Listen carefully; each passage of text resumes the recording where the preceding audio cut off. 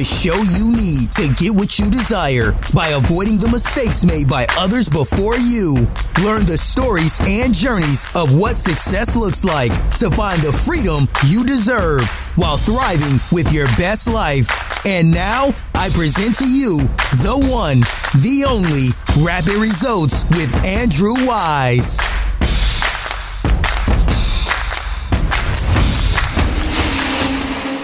Back to another episode of Rapid Results. Today, we're hosting the lovely Holly Shannon, tuning in from Washington, D.C.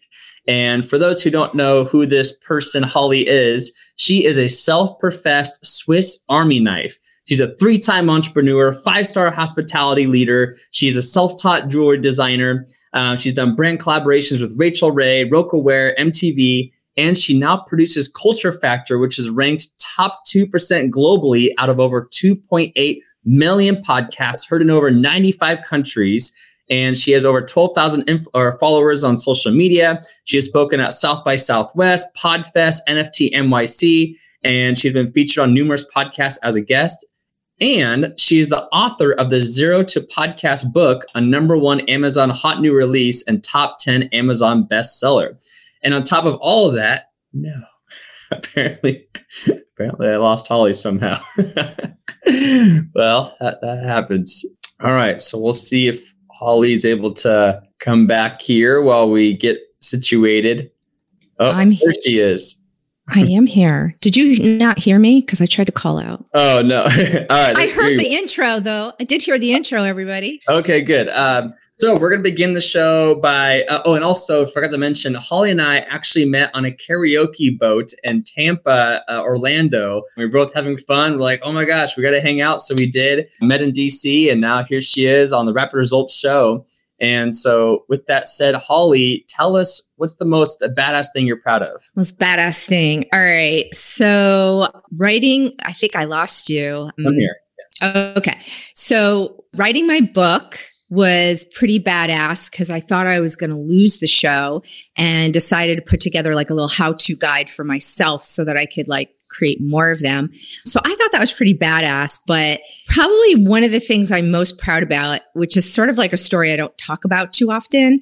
Back when I worked in hospitality, I worked for a little boutique hotel that was 5-star, 5-diamond Relais and Chateau. Super high end, super bougie, but really cool place now owned by Auberge Resorts. But my client at the time, one of them was Harry Winston Jewelers, who you see like at the Met Gala that just aired, and you see on the red carpet everywhere, the Grammy Awards, whatever.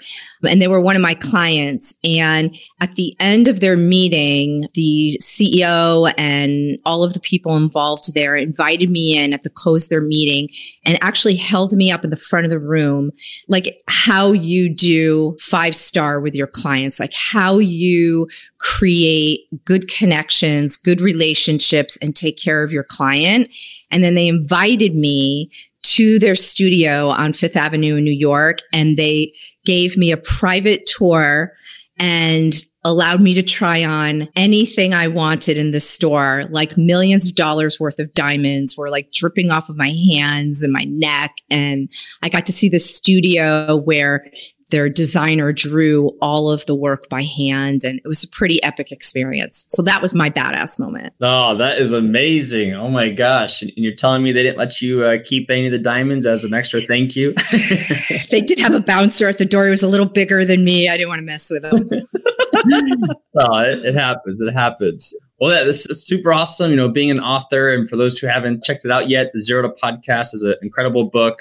And people can get it on Amazon, it sounds like, and on your website. So tell us about starting a podcast and immediately being top 2% in the world. Tell us about that journey, how you got there, how you went about that. How do you become that amazing so quickly?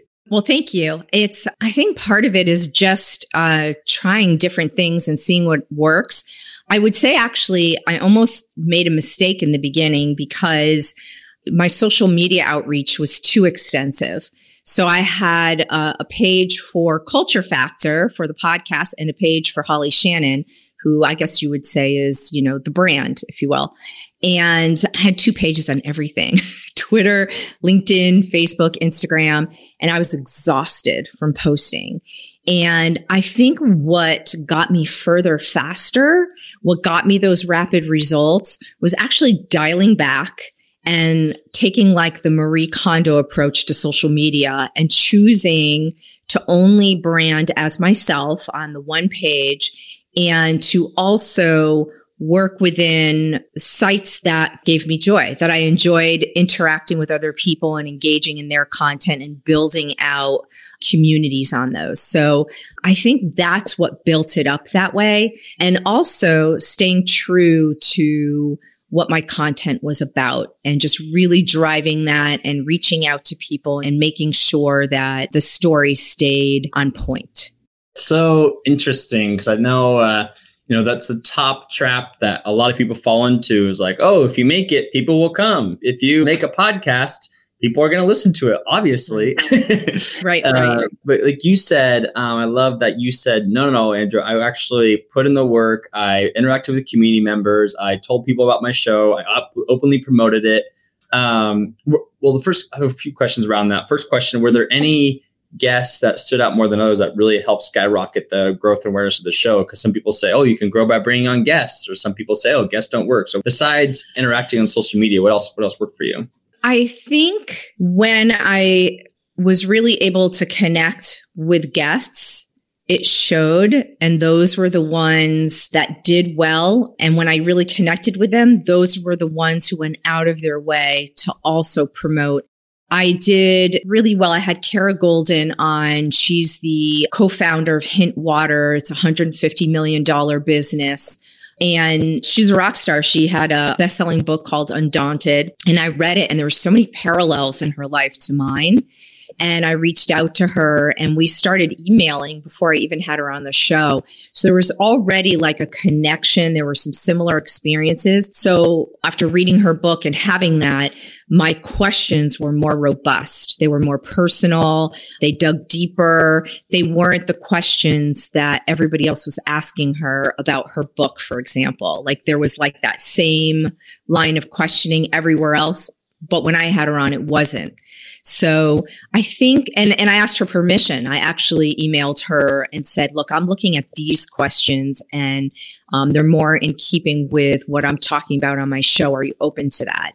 And mind you, Andrew, I've rebranded the show. So I spoke for the first year and a half on the show about company culture and how difficult it was during COVID to keep the tribe together, right? Everywhere we immediately became a work from home workforce.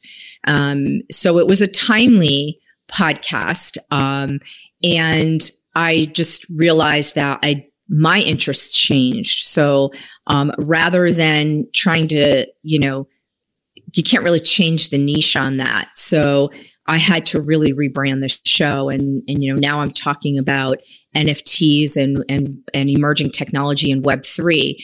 But I think my audience was ready for me to grow that direction too, because I've maintained my 2% status. So either they were interested and are along for the ride, or I've maybe cultivated a new community as well. Yeah, makes sense. That's really cool. And, telling that undaunted story and bringing in that high class entrepreneur. What does it take to book a guest like that? Did they reach out to you? Did you reach out to them? And do you always read someone's full book before bringing them on your show? Because obviously that's a lot of dedication as a podcaster, and you get a lot of props for that. I've read a lot of books. Rashad Tabakawalla's book, Arlen Hamilton's It's About Damn Time, Undaunted. There's probably Time Off. There's a lot of books that I've read. So yes, I do in fact read the book.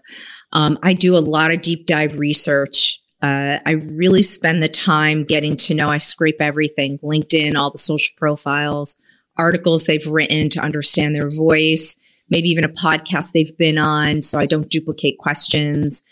I have to admit, I kind of geek out over that stuff. Like it's really important to me to dive in. And I actually have been complimented by several people who have come on that said, wow, you really did your research and thanks for doing that. And these questions really allow me to go into my story better. And I've had that happen a few times, and it was organic. Like if you listen to my podcast, you'll hear a few people have done that, especially in this NFT space, because I think as everybody transitions and we're talking about new emerging technology, it's important to understand what they did before and how it applies.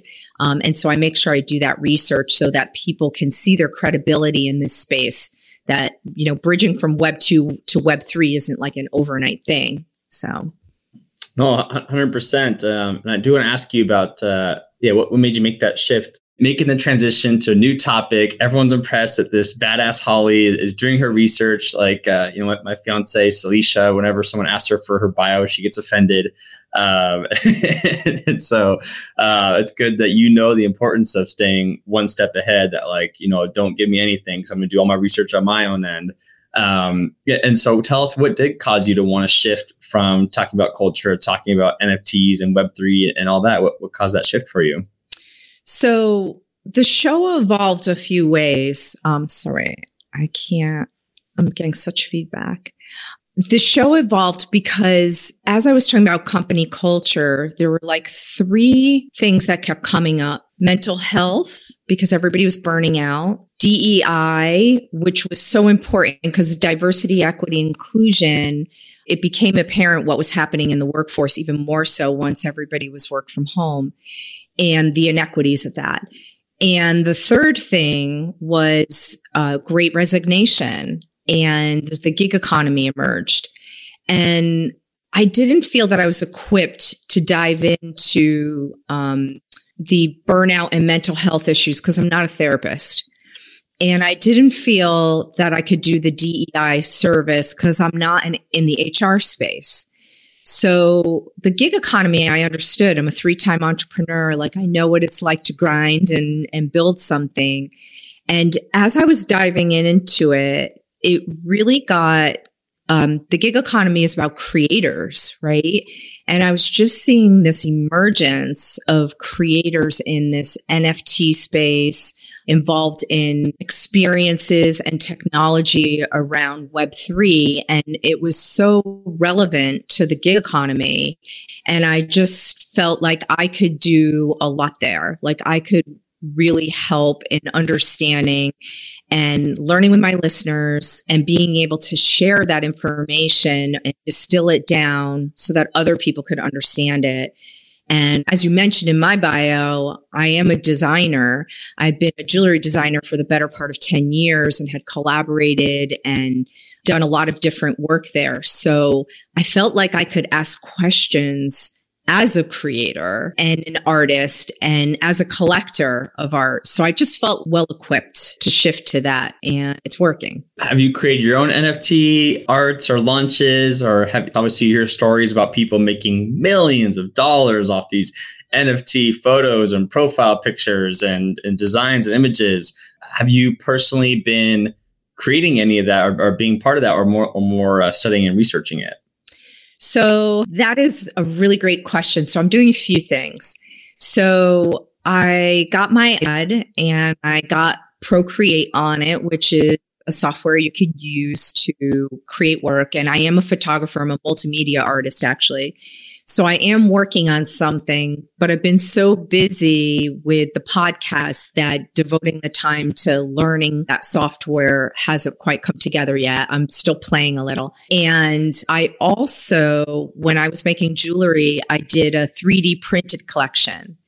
And so I'm trying to figure out how to go back into what I created there, because you start off with a JPEG, which is a photograph, and then you upload it into several layers of software. So it changes its designation from .jpg to like .stl, .svg. It goes through different iterations till you can get it into Tinkercad, make it 3D, and then print it. So I want to figure out how to convert what I did in 3D and make maybe wearables in the metaverse for like avatars and everything. So I'm sort of thinking about that and figuring out how to do that. And I'm also working with established NFT artist duo. It's a husband and wife team. and we're creating a culture factor NFT together that people can mint when I'm speaking at NFT NYC for free and just be a part of my community. And when they mint it, it'll be their POAP, which stands for Proof of Attendance Protocol. So that it'll show that they came, they listened, and they saw me speak, and maybe they follow the podcast. So in either way, they'll have that POAP for that. So yes, I am working on all of it, and it's a lot. That is very exciting. Having a culture factor NFT and being able to have it launched while you're speaking at NFT NYC, that's huge. Oh my gosh. Yeah, I'm excited about that. I think it'll be really cool for, very interactive. And maybe I'll even have it for PodFest, but I don't know if I will. I'm going to try. We'll see. Yes. And NFT NYC, that's in June? Yeah, June 20th to the 23rd. And then hopefully maybe it's going to be a generative collection. So everybody will have their own identity kind of, and they can change their profile picture and represent Culture Factor if they want to. Oh, there we go. There we go. I love it. Yeah. And what about, you also talk about Web3 on top of NFTs as well? I'm sorry? You said you also talk about Web3 in addition to NFTs? Yeah, well, understanding the emerging technologies. So I come from the experience economy, having built events around the country and doing that for about 15 years.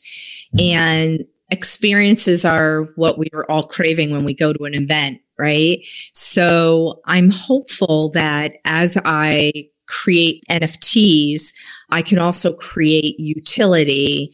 And that's part of the whole Web3 conversation, right? Is what is the roadmap you're creating for your NFT? What utilities or perks are in place that will unlock when somebody buys your NFT?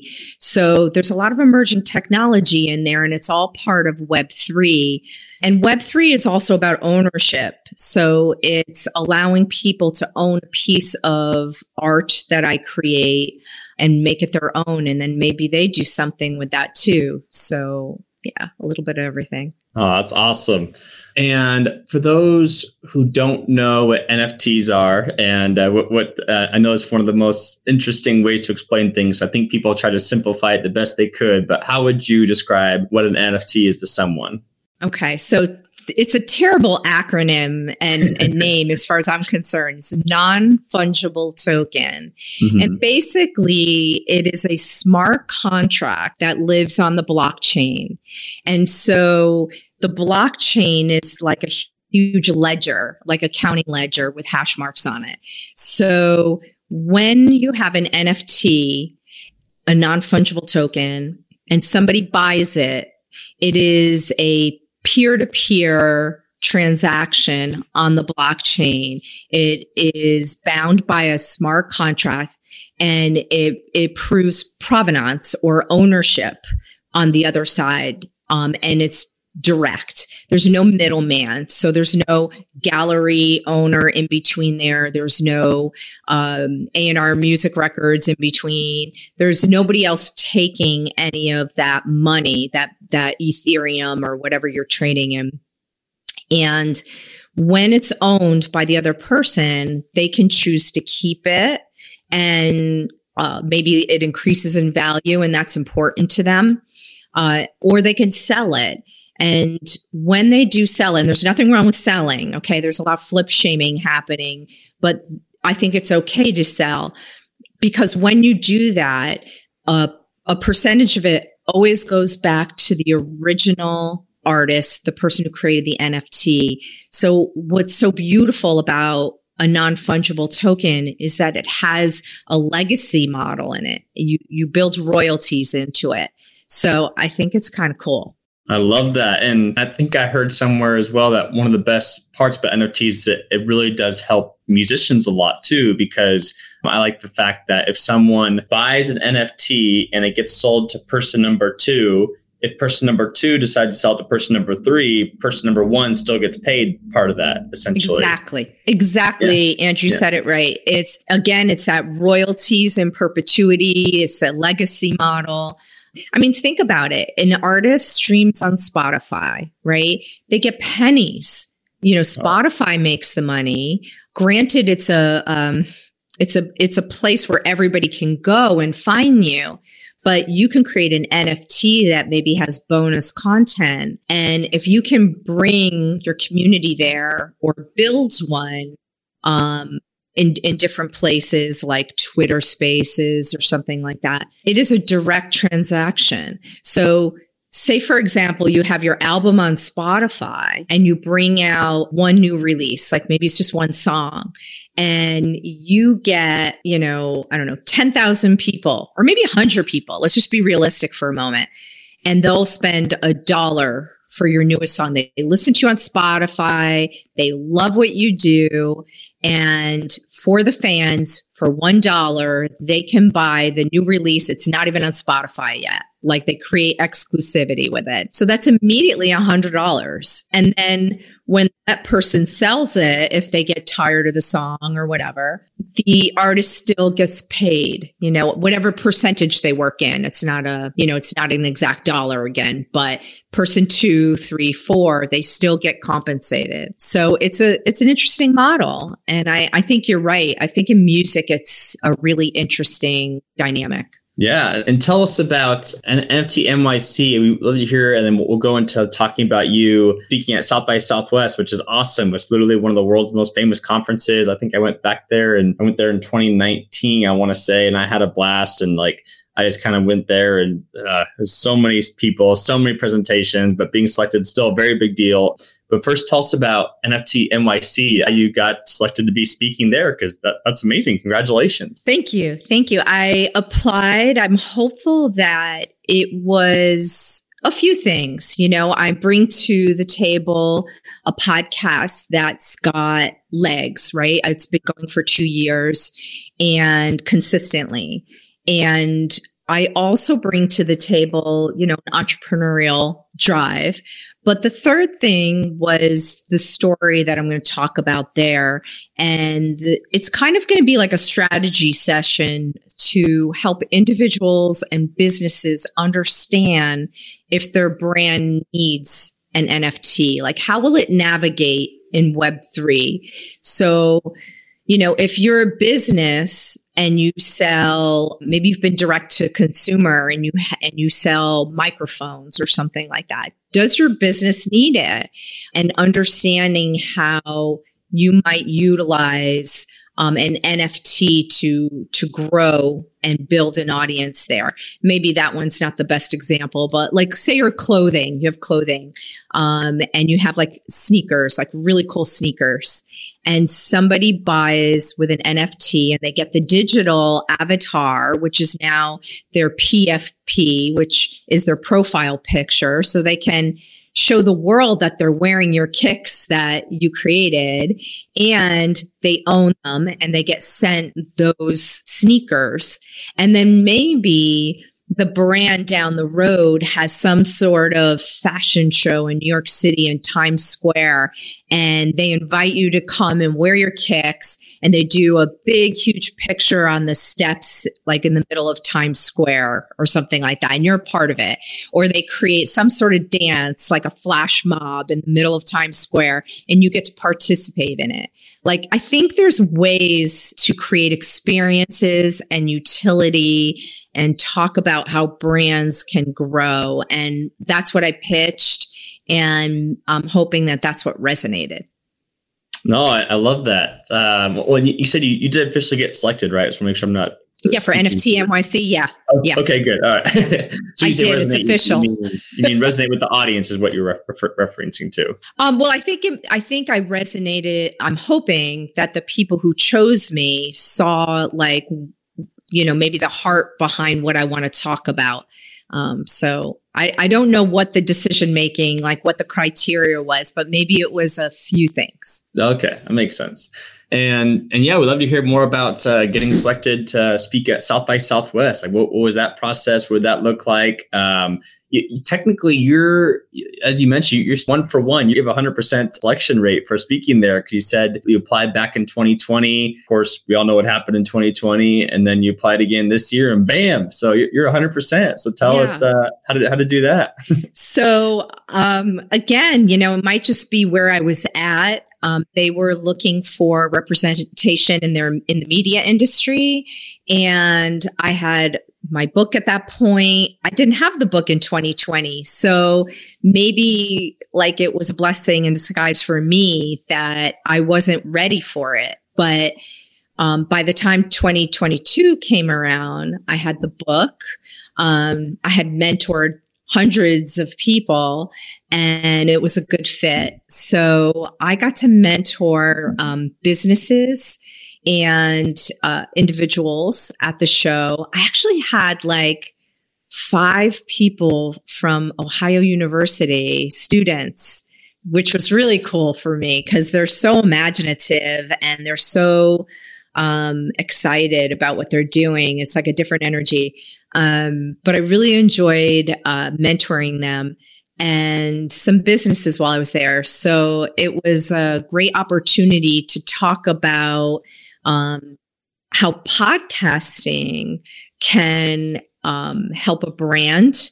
If you're talking person, like to build them up so that they have more credibility in the industry that they speak on, or a business if they want to be seen as thought leaders and want to build partnerships. So at South by, I was a little bit more in the production podcasting realm than I was on NFTs at that point. Interesting. And it sounds like one of your favorite experiences of being a speaker at South by Southwest was interacting with the college students. You said they were the most excited about being there and brought the most energy to the event.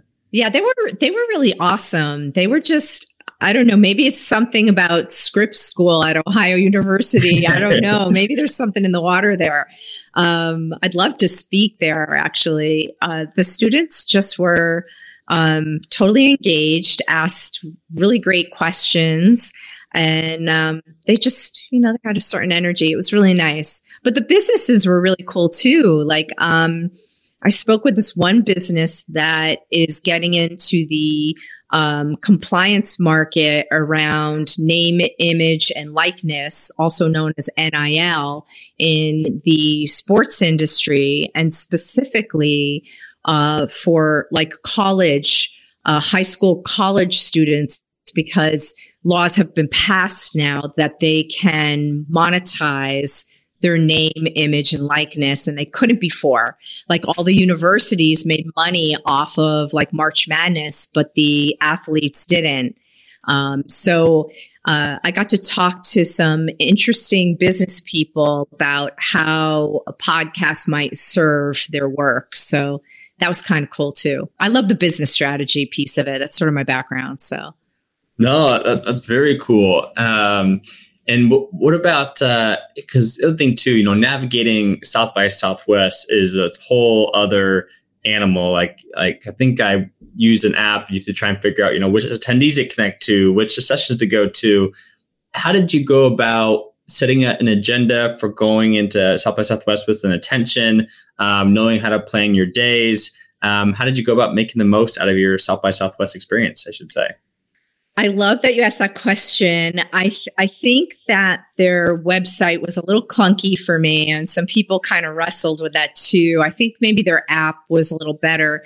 But what I had done is they had scheduled all of my time with people that I was meeting with. Each person that I spoke with, like I had a block of time with. So I had that already built into the calendar, which was really cool. And then I had a few people reach out that couldn't be there over the designated time that was allotted for the media industry. So I built them in after.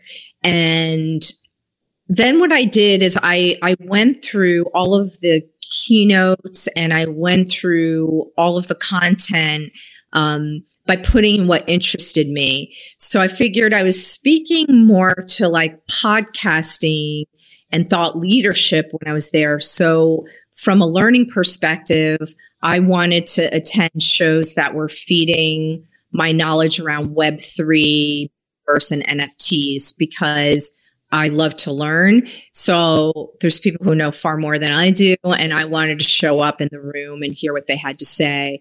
So I built all that in, and I'm not shy. I get up close. As soon as it's over, I get up front, I introduce myself, and I've invited a ton of them to the show. And I already have edited a few podcasts that were from speakers there and have made some relationships with some really cool people, like from Dapper Labs and Block Party, and some really cool speakers that were there.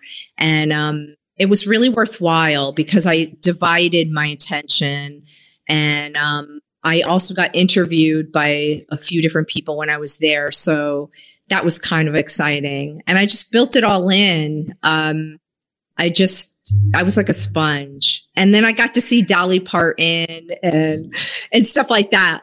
And I got her NFT. So there was a lot of fun stuff too. There you go. Yes. Yeah, I don't think I got the chance to make it to any live performances, but did she perform for the whole event, or was it for an exclusive party only, or how did that work? It was exclusive. I got into all of these. So my ticket was paid for as a speaker, and I got into all of these exclusive events. So I got in to see Dolly, which, by the way, it was the first time she ever performed at South by Southwest, which seems odd. Yeah. Right? Don't you think she would have been there every year? Yeah. And I got into an intimate performance with Brene Brown and Priya Parker talking about her new book, Atlas of the Heart. I got into all of these really exclusive things. I don't know how that happened. I think I just really got lucky, or maybe it was a badge. I don't know. But being a speaker is a big perk. I was so excited, though. I was like a groupie. I was like a total fan. So yeah, I loved it. I loved it a lot. And I liked actually the Brene Brown one. She was speaking with Priya Parker, who is the author of The Art of Gathering. And that was a book that was written a few years ago. And I've gifted that to anybody in the event industry that I've ever met because it was such a great book.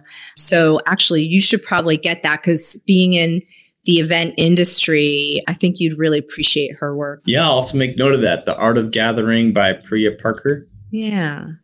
Okay. And while we're on the topic of books, I'd love to dive into that a little bit too. So tell us, being a published author, being a published podcaster, being a professional speaker, they're all amazing. So tell us about your journey of writing your book. Is there a podcast? So I wrote the book quickly, actually. I had launched my own podcast, and I had done it in 3 weeks. And I took a ton of notes. I went to YouTube University. There was no social audio at this time. Okay. So Clubhouse didn't exist. Twitter Spaces didn't exist. So you had to do your own research, watch YouTube videos, whatever. So I launched it. And at about episode 25, there was a parting of the ways of my relationship with the person I had created it with.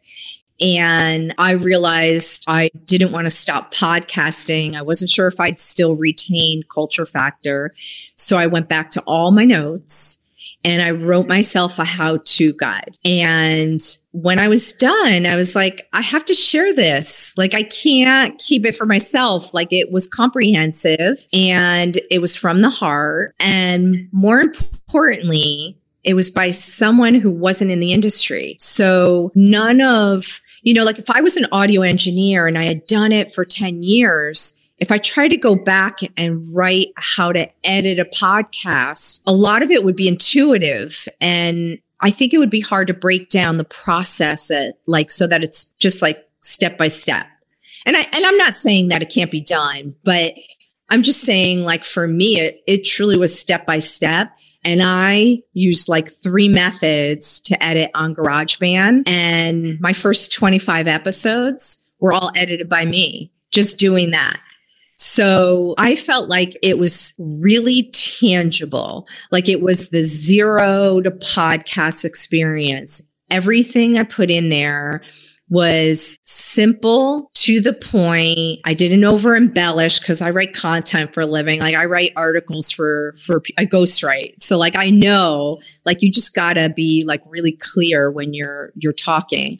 And I accomplished that. It's about 60 pages, and it's every chapter gets you closer to iTunes, and you can launch in as fast as you can work. And the second half of the book is a journal. It's empty with just a little bit of motivation in there. So you can keep your notes and keep everything in one place. So that's how I did it. Yeah. And how did you make it an Amazon bestseller? It's amazing too. You know, I don't know. Like I definitely posted everywhere. At that time, social audio had really kicked in, like Clubhouse had kicked in. I didn't go on it till January of maybe 2021. And my book had just launched. So I created a club called Zero to Podcast after the book. And I went on there and I mentored people a lot. I just kept opening up the room and helping people, and people bought the book, and then they would take a picture and send it to me, and I put it on Instagram, and then they would go to Amazon and they would write a review.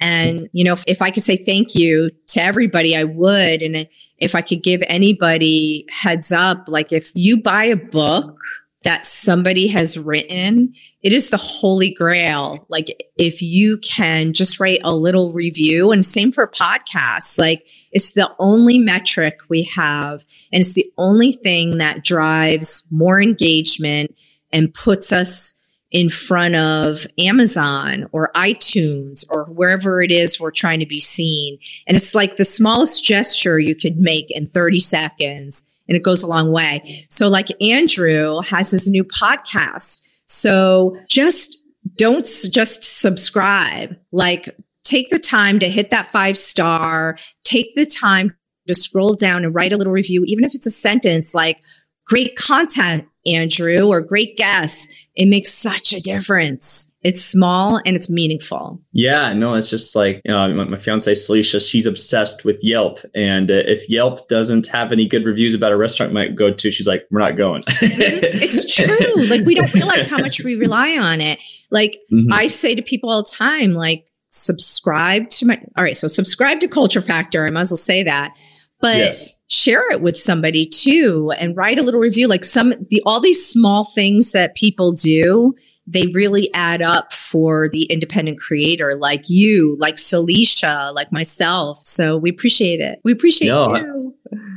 Of course. And like you said, you know, it goes back to every opinion counts. You know, people love having that know, like, and trust process expedited by having other people write reviews and going, oh my gosh, like Holly's the best host ever and the best podcast producer of all time. And people go, oh, well, in that case, I better listen to Culture Factor and I better start learning more about, NFTs and the emerging Web3 market. So I definitely agree. Yeah, obviously, if you're listening in now, definitely give us a like and subscribe for both those shows. It'd be much appreciated. And I love how you mentioned, Holly, as well, that you did a great job. I know the Clubhouse journey, I don't know whether it's still going strong. I think I saw a stat that like it was the top show on iTunes, and then for some reason it dropped pretty fast, I think because of the lack of recording feature, but various other elements and more competition. I'm not sure. But I love how you still went above and beyond to help people and just saying, hey, as a thank you, if you could give my book a review, that'd be awesome. Because it goes back to, we talk about getting the show, like you can't just make something and then cross your fingers and hope that people will take part of it. You have to go into actively promoting it, actively serving, actively saying, hey, I'd love to help. As a thank you, if you can just help promote this or read this, that'd be awesome. And it works for you. And so how do you go about managing your time with that, of like, choosing between going on Instagram or Facebook? What do you say to who? How do you say it? Like, tell us more about that strategy. That's the hardest part. And I think I said a little bit in the beginning, I alluded to the fact that if you spread yourself too thin, you dilute your effort and you get burned out. And that happened to me. Like, I'm guilty of it. I didn't know what to do. I just started out. I'm like, damn, I need a page everywhere and I have to go post everywhere. And the way you post on LinkedIn is very different than the way you post on Twitter or Instagram, because LinkedIn's long form content. And if I'm posting for the Culture Factor page and the Holly Shannon page, it's a different voice, right? One is from the umbrella of a business and the other one is the umbrella of the person. And then you go on Twitter and it's the same dance. And on Instagram, maybe it's more fun and light and now they optimize for video, but before it was pictures. So I think you have to choose how you want to promote, where you enjoy yourself the most. As time has gone on, I've learned how to become more efficient at doing them, but it's not easy. I'm not going to lie. There's a lot of shortcuts you might be able to take, and I haven't done it. There's a lot of podcasts out there that talk about the millions of downloads they have, but I don't pay for downloads. And those people pay. There's bots. They go on Fiverr and they pay to have all these followers. My followers are authentic and they're a small and mighty community. I don't care that it's not gigantic, but these are people who are really engaged. There's no bots in my community, not one. I don't pay for ads. I don't pay to play. I don't do any of that. But it also comes at a cost because I have to be present. I have to be present on Clubhouse, on Twitter Spaces.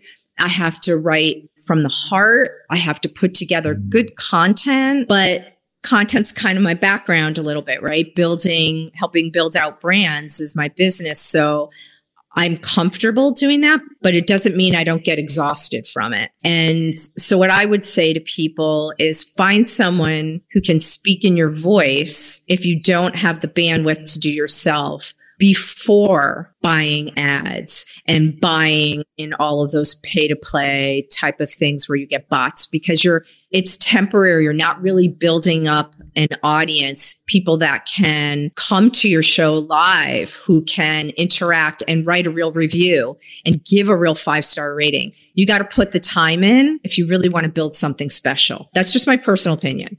No, I love that. And and obviously there's two sides of every story, in the sense of some people only build businesses organically. Some people do leverage paid advertising and paid ads to help grow their business. And it goes back to, people use different methods. But what I love about, being able to say, all your listeners are real people, they're authentic. Tell us about some of your favorite stories or thank you emails you received from some of your listeners of the content you provided. I'm sure it's always helpful and heartwarming. I know it's one of the top things that help prevent podcast burnout or show burnout is just hearing from your audience. Are there any stories that stick out to you of people being appreciative of your content? So, it's funny. They come out of the strangest places.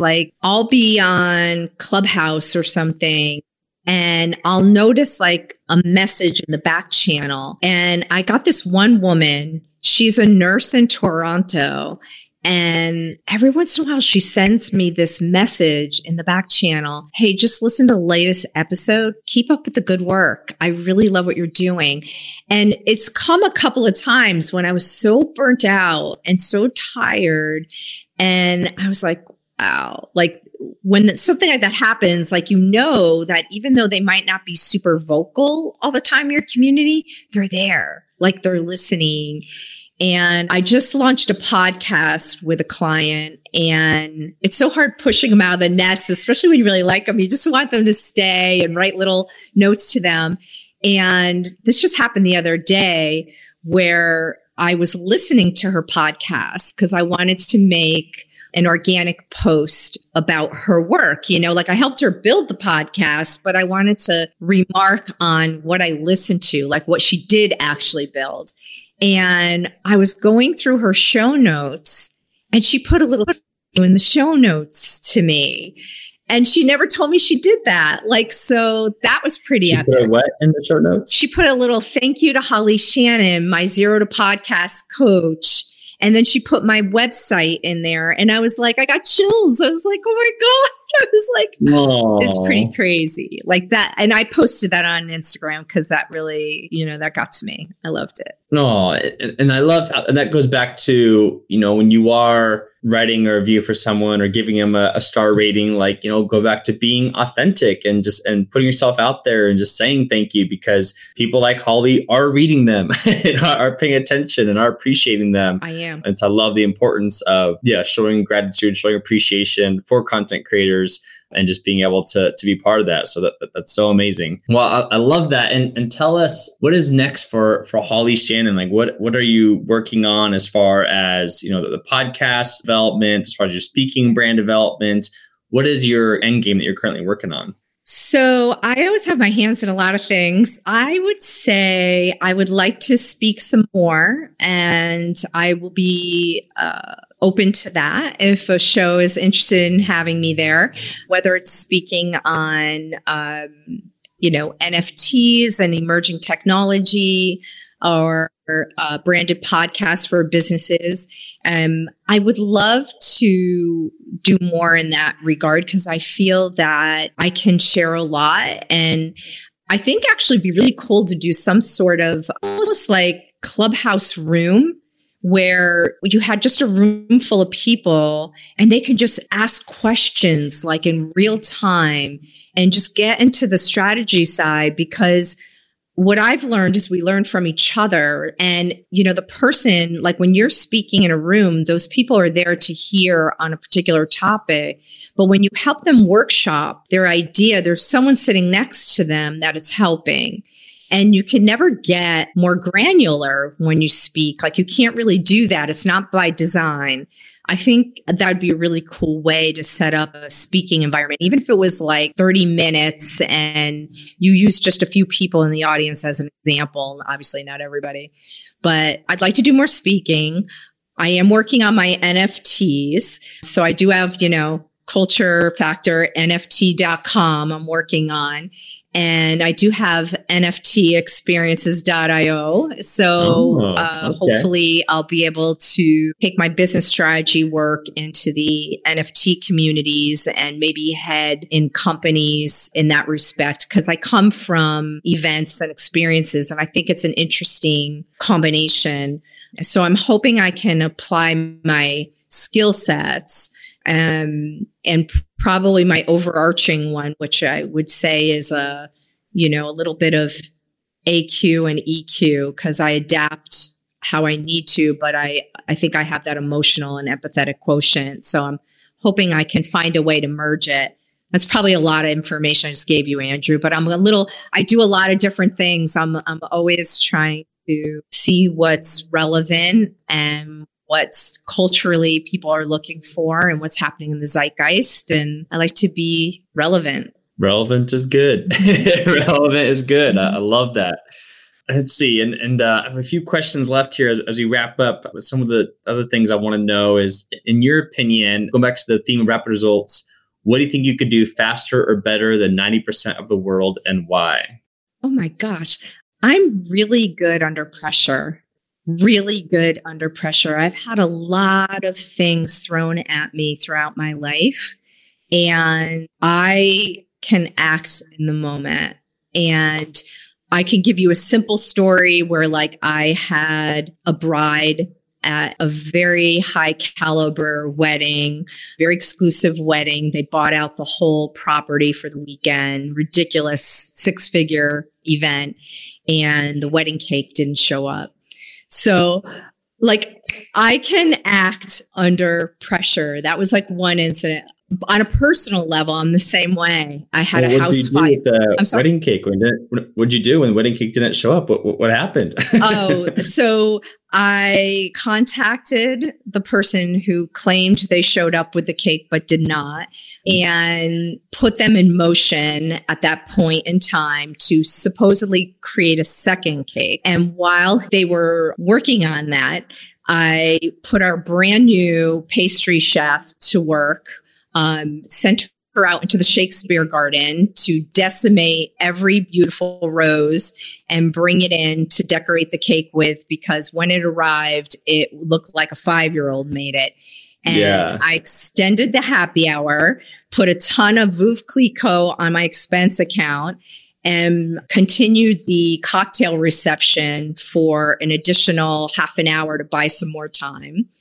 And Clicquot, that's the champagne, right? The champagne. The order was to the bartenders and the servers: do not let a quarter inch or more disappear from the top of the bride and the groom's champagne glass. Because they still didn't know about everything at that point, right? They had no idea. They had no idea. Uh-huh. So I kept topping off. It was an exceptional day. I said to them that I would love to extend their cocktail hour. It was gratis. It was just too beautiful a day. We do not have a client coming in after you. Have the whole inn to yourself. Be ashamed to waste this gorgeous day. And I just kept giving them more champagne till that cake arrived. So that's how I put out that fire. Wow. So you got the bakery to quote unquote make another cake, or it probably was another cake. Probably forgot to make the first cake. And then you were able to decorate it with roses. And then everyone was so drunk. In good spirits. They didn't know. They didn't know that the cake didn't look anything like the one she asked for. Probably didn't even taste that good, but they didn't care at that point. Oh, that's a great story. I love that. And then you said you had a personal story or just... Yeah, like, you know what? Yeah. I had a real fire. I had a house fire. And I had to mobilize and handle that situation in the moment. So I'm very good under pressure. I can handle that very well. And actually, you understand this being in the event industry. I mean, I was in it for a long time. So there's always something happening that you have to take care of in the moment. And you'll probably agree with this, like 90% of it is like how you deliver it. It's your EQ. It's your white glove moment. It's your 5-star service.